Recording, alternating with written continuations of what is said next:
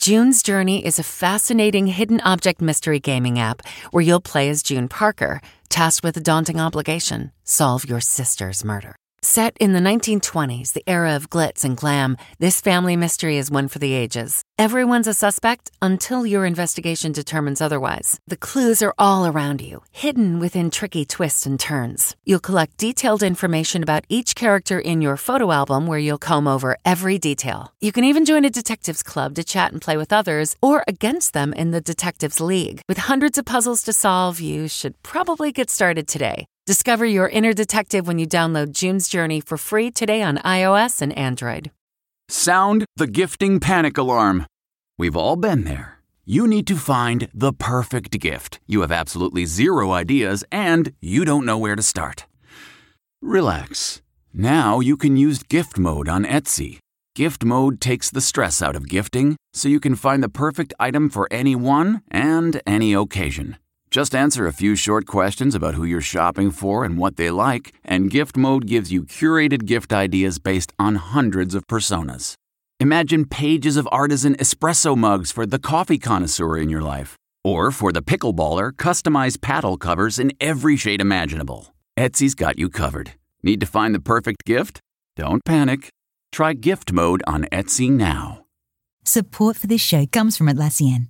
Atlassian software like Jira, Confluence, and Loom help power the collaboration needed for teams to accomplish what would otherwise be impossible alone. Because individually we're great, but together we're so much better. That's why millions of teams around the world, including 75% of the Fortune 500, trust Atlassian software for everything from space exploration and green energy to delivering pizzas and podcasts. Whether you're a team of 2, 200, or 2 million, Atlassian software is built to help keep you connected and moving together as one.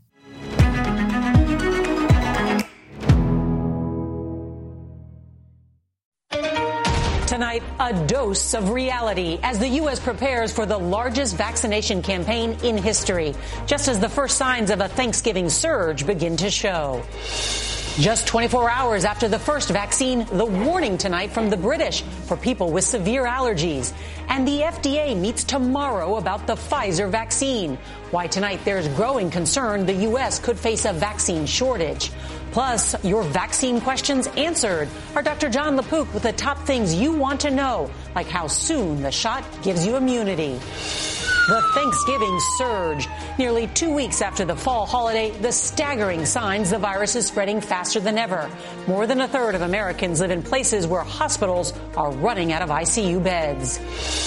Going home. The heartwarming moment. A healthcare worker is released from the hospital after 9 months battling COVID, just in time for the holidays. Historic nomination. The president-elect picks 4-star General Lloyd Austin for Secretary of Defense. Why some Democrats oppose his nomination.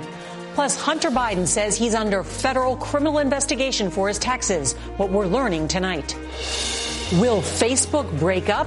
Why 46 states and the federal government want the social media giant to split. Demanding justice. Police shot and killed a young black man on his own doorstep. Tonight, we speak to the family of Casey Goodson. And our series, Profiles in Service. From West Point cadets to Rhodes scholars. Who they credit for their success. This is the CBS Evening News with Norah O'Donnell, reporting from the nation's capital. Good evening, and thank you for joining us. We're going to begin with that breaking news because tonight the federal government is preparing to ship out nearly 3 million doses of Pfizer's coronavirus vaccine in hopes that the shots will be given emergency approval by the FDA tomorrow. But just 24 hours after the first widespread use of the vaccine in England, tonight experts are delivering a large dose of reality. Tonight, the British government is warning people who have allergies to foods or vaccines not to take the shots after several people there who were vaccinated had adverse reactions. And back right here at home, there are growing concerns the Trump administration may not have bought enough shots to meet demand for the vaccine over the next few months. And that is putting further strain on a healthcare system already in crisis. Just since our broadcast last night, another 200,000 Americans have been infected with the virus. And what are the first signs of skyrocketing cases caused by Thanksgiving travel? Now, the death toll is growing, too. More than 15,000 Americans have been killed by the virus in just 7 days. And with ICUs now overflowing for 1 out of every 3 of us, the nearest hospital most likely doesn't have a bed available if we get sick. We have a lot of new reporting for you and your family, and our team is covering it all. CBS's Nikki Batiste is going to lead off our coverage tonight from New York City. Good evening, Nikki. Norah, Mount Sinai Hospital is turning this area used for flu shots into vaccine pods. They expect to be able to vaccinate about a dozen people at a time and will have optional observation areas to monitor them for severe reactions. Tonight, England's National Health Service issued an urgent warning. People with a history of severe allergies should not get the Pfizer vaccine. This comes 24 hours after 2 healthcare workers suffered allergic reactions after receiving the shot. We know from the very extensive clinical trials that this wasn't a feature, but if we need to strengthen our advice now that we've had this experience. The head of Operation Warp Speed, Monsef Slawi, spoke to CBS News chief medical correspondent Dr. John LaPook about the allergy warning. Personally, I would go for the caution and avoid vaccinating people with severe allergies. The U.S. is expected to approve the Pfizer vaccine as soon as tomorrow, and the first vaccinations could begin next week. But its supply won't come close to matching the demand. Pfizer is one of 2 drug manufacturers seeking FDA emergency use authorization. Pfizer and Moderna say they will produce 100 million doses each, which at 2 doses per person would only vaccinate about 30% of the U.S. population. Is it possible we're going to hit a so-called vaccine cliff where we suddenly find ourselves with not enough vaccine when it comes to be about April and May? So we are working very hard to prevent that. We are reordering vaccines from Moderna and from Pfizer. Tonight, CBS News has learned Johnson & Johnson expects to submit their phase 3 COVID vaccine trial data next month, and they will seek emergency use authorization approval in February if their vaccine is determined safe and effective. Oxford AstraZeneca's COVID vaccine, which is 70% effective, could be right behind them. So this is the area that we've currently been using for our flu vaccination pods. Dr. Susan Mashney, vice president of Mount Sinai Hospital in New York, says they are hoping for enough doses in the first round to vaccinate up to 7,000 of their 44,000 healthcare workers. As the vaccine becomes available to the general public, do you expect to have people lined up outside this hospital? We do anticipate that, and we're hopeful that instead of having COVID-19 testing pods, we're going to have the vaccination pod. Experts say pregnant women, children under the age of 16, and transplant patients should avoid the vaccine until further research is done. U.S. officials say the federal government plans to start distributing about 3 million doses by the end of this week. Norah? It is beginning. Nikki Batiste, thank you. Tonight, the White House Coronavirus Task Force warns that the first months of COVID vaccinations won't be enough to stop the spread, and that masking up and social distancing will still be crucial throughout the winter. We get more on this from CBS's Jonathan Bigliotti. Tonight, hospitals filling up, COVID cases continuing to break records, and the vaccine may be too late for too many. The White House Coronavirus Task Force now says the current supply of the vaccine will not substantially reduce viral spread, hospitalizations, or fatalities until 100 million Americans are immunized, not before late spring. Until then, they say, behavior must change. 80% of U.S. counties reportedly saw even more people traveling this Thanksgiving than last year. This is what the Thanksgiving surge looks like. People on ventilators, people dying. It doesn't end, and there's no way for healthcare workers to really decompress. And deaths sharply increasing. Over 8,000 people who were beloved members of their families are not coming back. More than a third of all Americans live near hospitals that are critically short of ICU beds. California has more than 11,000 people hospitalized and 30,000 new cases, both all-time records. COVID has also taken a disproportionate toll on Latinos due to jobs in agriculture, construction, and meatpacking. In Los Angeles, their infection rate is double that of whites. Latinos are overrepresented in essential industries. And so being in these occupations, we often have to go to work. Meanwhile, in Idaho, a meeting on mask mandates canceled after one health official had this to say. My 12-year-old son is home by himself right now, and there are protesters banging outside the door. Okay, I'm going to go home and make sure he's okay. And in Florida, 41-year-old Rose Felipe finally leaves the hospital, her own battle with COVID lasting 9 months. And if you would have told me back then that I would come out walking with difficulty, but I'm standing, and I'm not going to give up. And here in L.A. County, the number of hospitalizations jumped 300% in the last month. Cedars-Sinai is preparing to receive weekly vaccines. The county will get 84,000 initial doses, but with a population of 10 million people, it's not nearly enough. Norah? Jonathan Vigliotti, thank you. Now let's bring in CBS News Chief Medical Correspondent Dr. John LaPook. And good evening, Dr. LaPook. There's so much hope around this vaccine, but we're also getting a lot of questions from viewers. And I want to start with these adverse reactions in those patients in Britain. What do we know? Well, there were reported 2 cases of very severe allergic reactions in people who had such a history of severe allergic reaction that they were carrying EpiPens with them. Now, they used those EpiPens and they were fine. Much more common are relatively minor reactions that show that your immune system is reacting properly. So redness at the vaccine injection site, some fever, soreness, fatigue, things like that. So for most people, mild side effects. How about this question? It comes from Lori in Phoenix, who asks, how soon after getting the vaccine will it be safe to travel? We all want to get back to normal, but for now, Dr. Fauci and others are stressing the importance of saying, it's great, we have this vaccine, we think it's going to really help, but at the beginning, you still have to do everything else. You have to wear them face masks, you have to wash your hands, do the physical distancing. And as we learn how much protection we have, how well it's working, then we can start getting back towards normal. Maybe not too normal right away, but towards normal.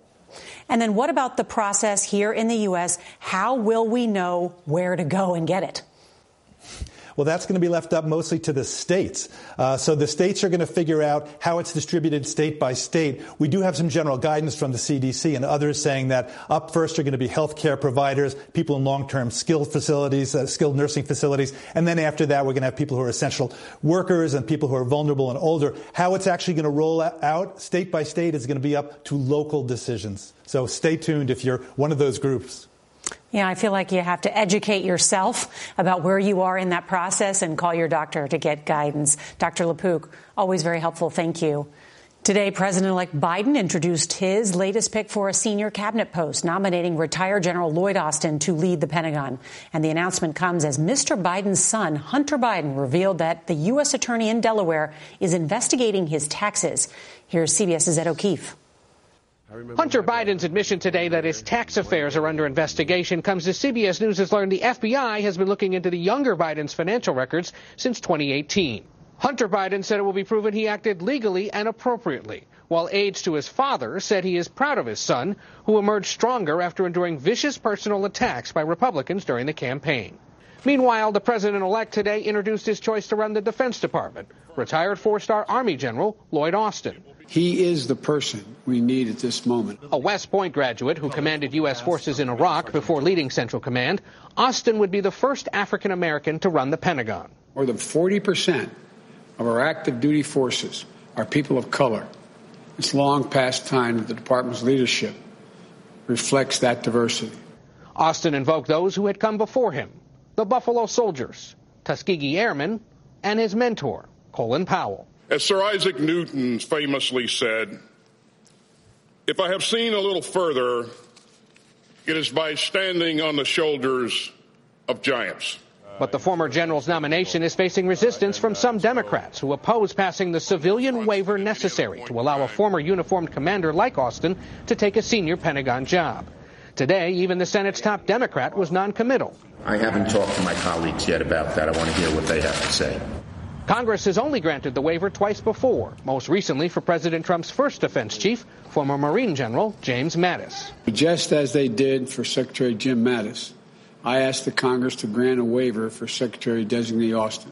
Austin said he understands the concerns. I recognize that being a member of the President's cabinet requires a different perspective and unique responsibilities from a career in uniform.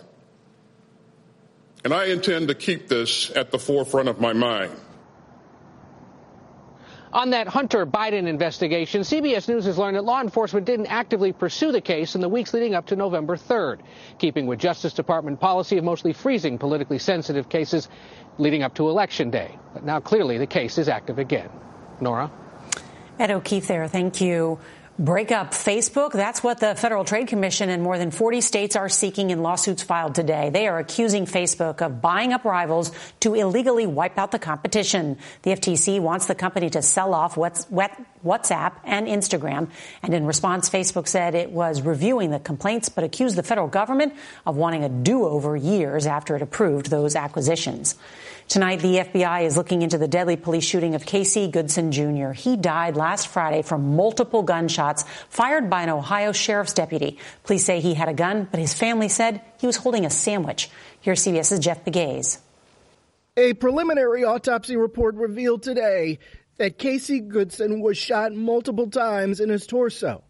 But the coroner's office says it has not been able to determine with certainty direction and number of bullets. The 23-year-old was shot and killed just after noon on December 4th as he was returning to his home with sandwiches. My grandson just got shot. On a call with 911, you can hear his grandmother say that he'd been shot as he walked through the door. I just heard the gunshots and I would get up and he's laying in the door. In the moments before the shooting, police say Goodson was spotted by a sheriff's deputy waving a gun as he drove by. The deputy, Jason Meade, was working as part of a U.S. Marshals Fugitive Task Force searching for a suspect in the neighborhood. Goodson was not the target of the manhunt. We all want the truth. We all want justice. We want to know what happened. When Goodson got out of his vehicle, police say there was a verbal exchange and then the deputy opened fire. The family says he was a legal gun owner with a concealed carry permit. Police say a gun was recovered, but have been silent on where it was found. Tamala Payne is Goodson's mother. My son became a target. If that is the case, what do you think made Casey the target? Being a black man. Being a black man. Being a black man.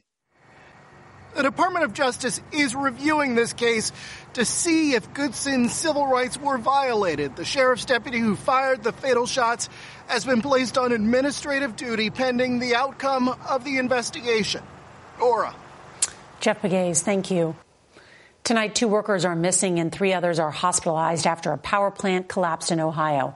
Officials in Manchester, about 60 miles east of Cincinnati, say workers were preparing to demolish the building when part of the roof collapsed. Rescue crews are now searching for survivors.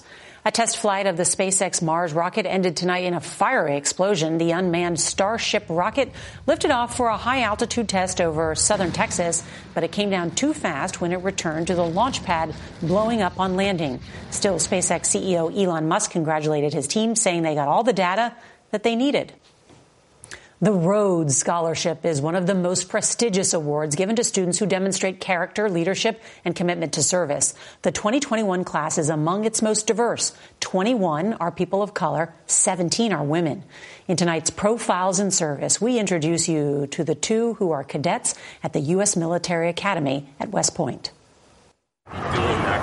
For cadets Evan Walker and Tyrese Bender, the road to becoming Rhodes Scholars was paved with precision. What does being awarded the Rhodes Scholarship mean to you? It means a lot, Norah. I feel really grateful for the opportunity and really privileged to learn how I can, continue to impact those around me. Tyrese and Evan's impact is impressive by any measure. Tyrese is the Academy's Deputy Brigade Commander, the second highest ranking cadet at West Point. Evan, as the Academy's Basic Training Commander, led nearly 1,500 new cadets this year. She says she empowers others through mentorship. Not seeing people like you in higher places can kind of discourage you a bit. I've had a couple of incoming freshmen come up to me and was like, ma'am, you being a black woman and in this position that has inspired me to know that I can make it here at West Point and do well and give back. And they're both inspiring athletes. Tyrese is captain of the Academy's track and field program, and Evan is captain of the Army's boxing team. Both born in Texas, they say leadership is in their roots. Tyrese, where did you learn your work ethic from? Definitely my mom, Norah. So my mom, she was a single parent who raised 2 children on her own. She came from the Philippines, and she joined the military herself as well. And so she really ingrained in me this idea that if you want something, you got to go get it. What did your mom say when she found out you won? It's more so what she didn't say. She spent too much time crying, but it's a testament to who she is. She really cares, and she's proud of me. Evan, where did you learn your work ethic? Also from my mom. She's a school teacher in the district that I actually went to school in. Everything she told me, she's like, you don't got to be the best, but you have to do the best and do your best every time. To just have the honor to represent our families and our sports teams and the Academy and the Army internationally, that's an honor. Aren't they just awesome? And we salute them and their moms for their service. Something special for tomorrow's CBS Evening News. Opera legend Andrea Bocelli teaming up with his 8-year-old daughter for a healing Christmas concert. It's so good. And if that's not a reason to set your DVR so you can watch us later, I don't know what is. That is tonight's edition of the CBS Evening News. I'm Norah O'Donnell in the nation's capital. We'll see you right back here tomorrow. Hope you have a good night.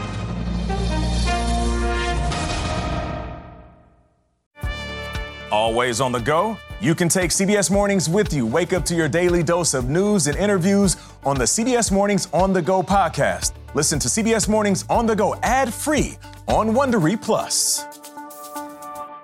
It was the biggest scandal in pop music. The stars of Milli Vanilli, the Grammy-winning multi-platinum R&B phenomenon, were exposed as frauds. But none of this was their idea. So whose idea was it? Enter German music producer Frank Farian. He saw the success of acts like Michael Jackson and Prince, and he wanted in, no matter the cost. So he devised the perfect pop heist. 2 once-in-a-lifetime talents who were charismatic, full of sex appeal, and phenomenal dancers. The only problem? They couldn't sing. But Frank knew just how to fix that. Wondery's new podcast, Blame It on the Fame, dives into one of pop music's greatest controversies and takes a never-before-heard look at the exploitation of 2 young Black artists.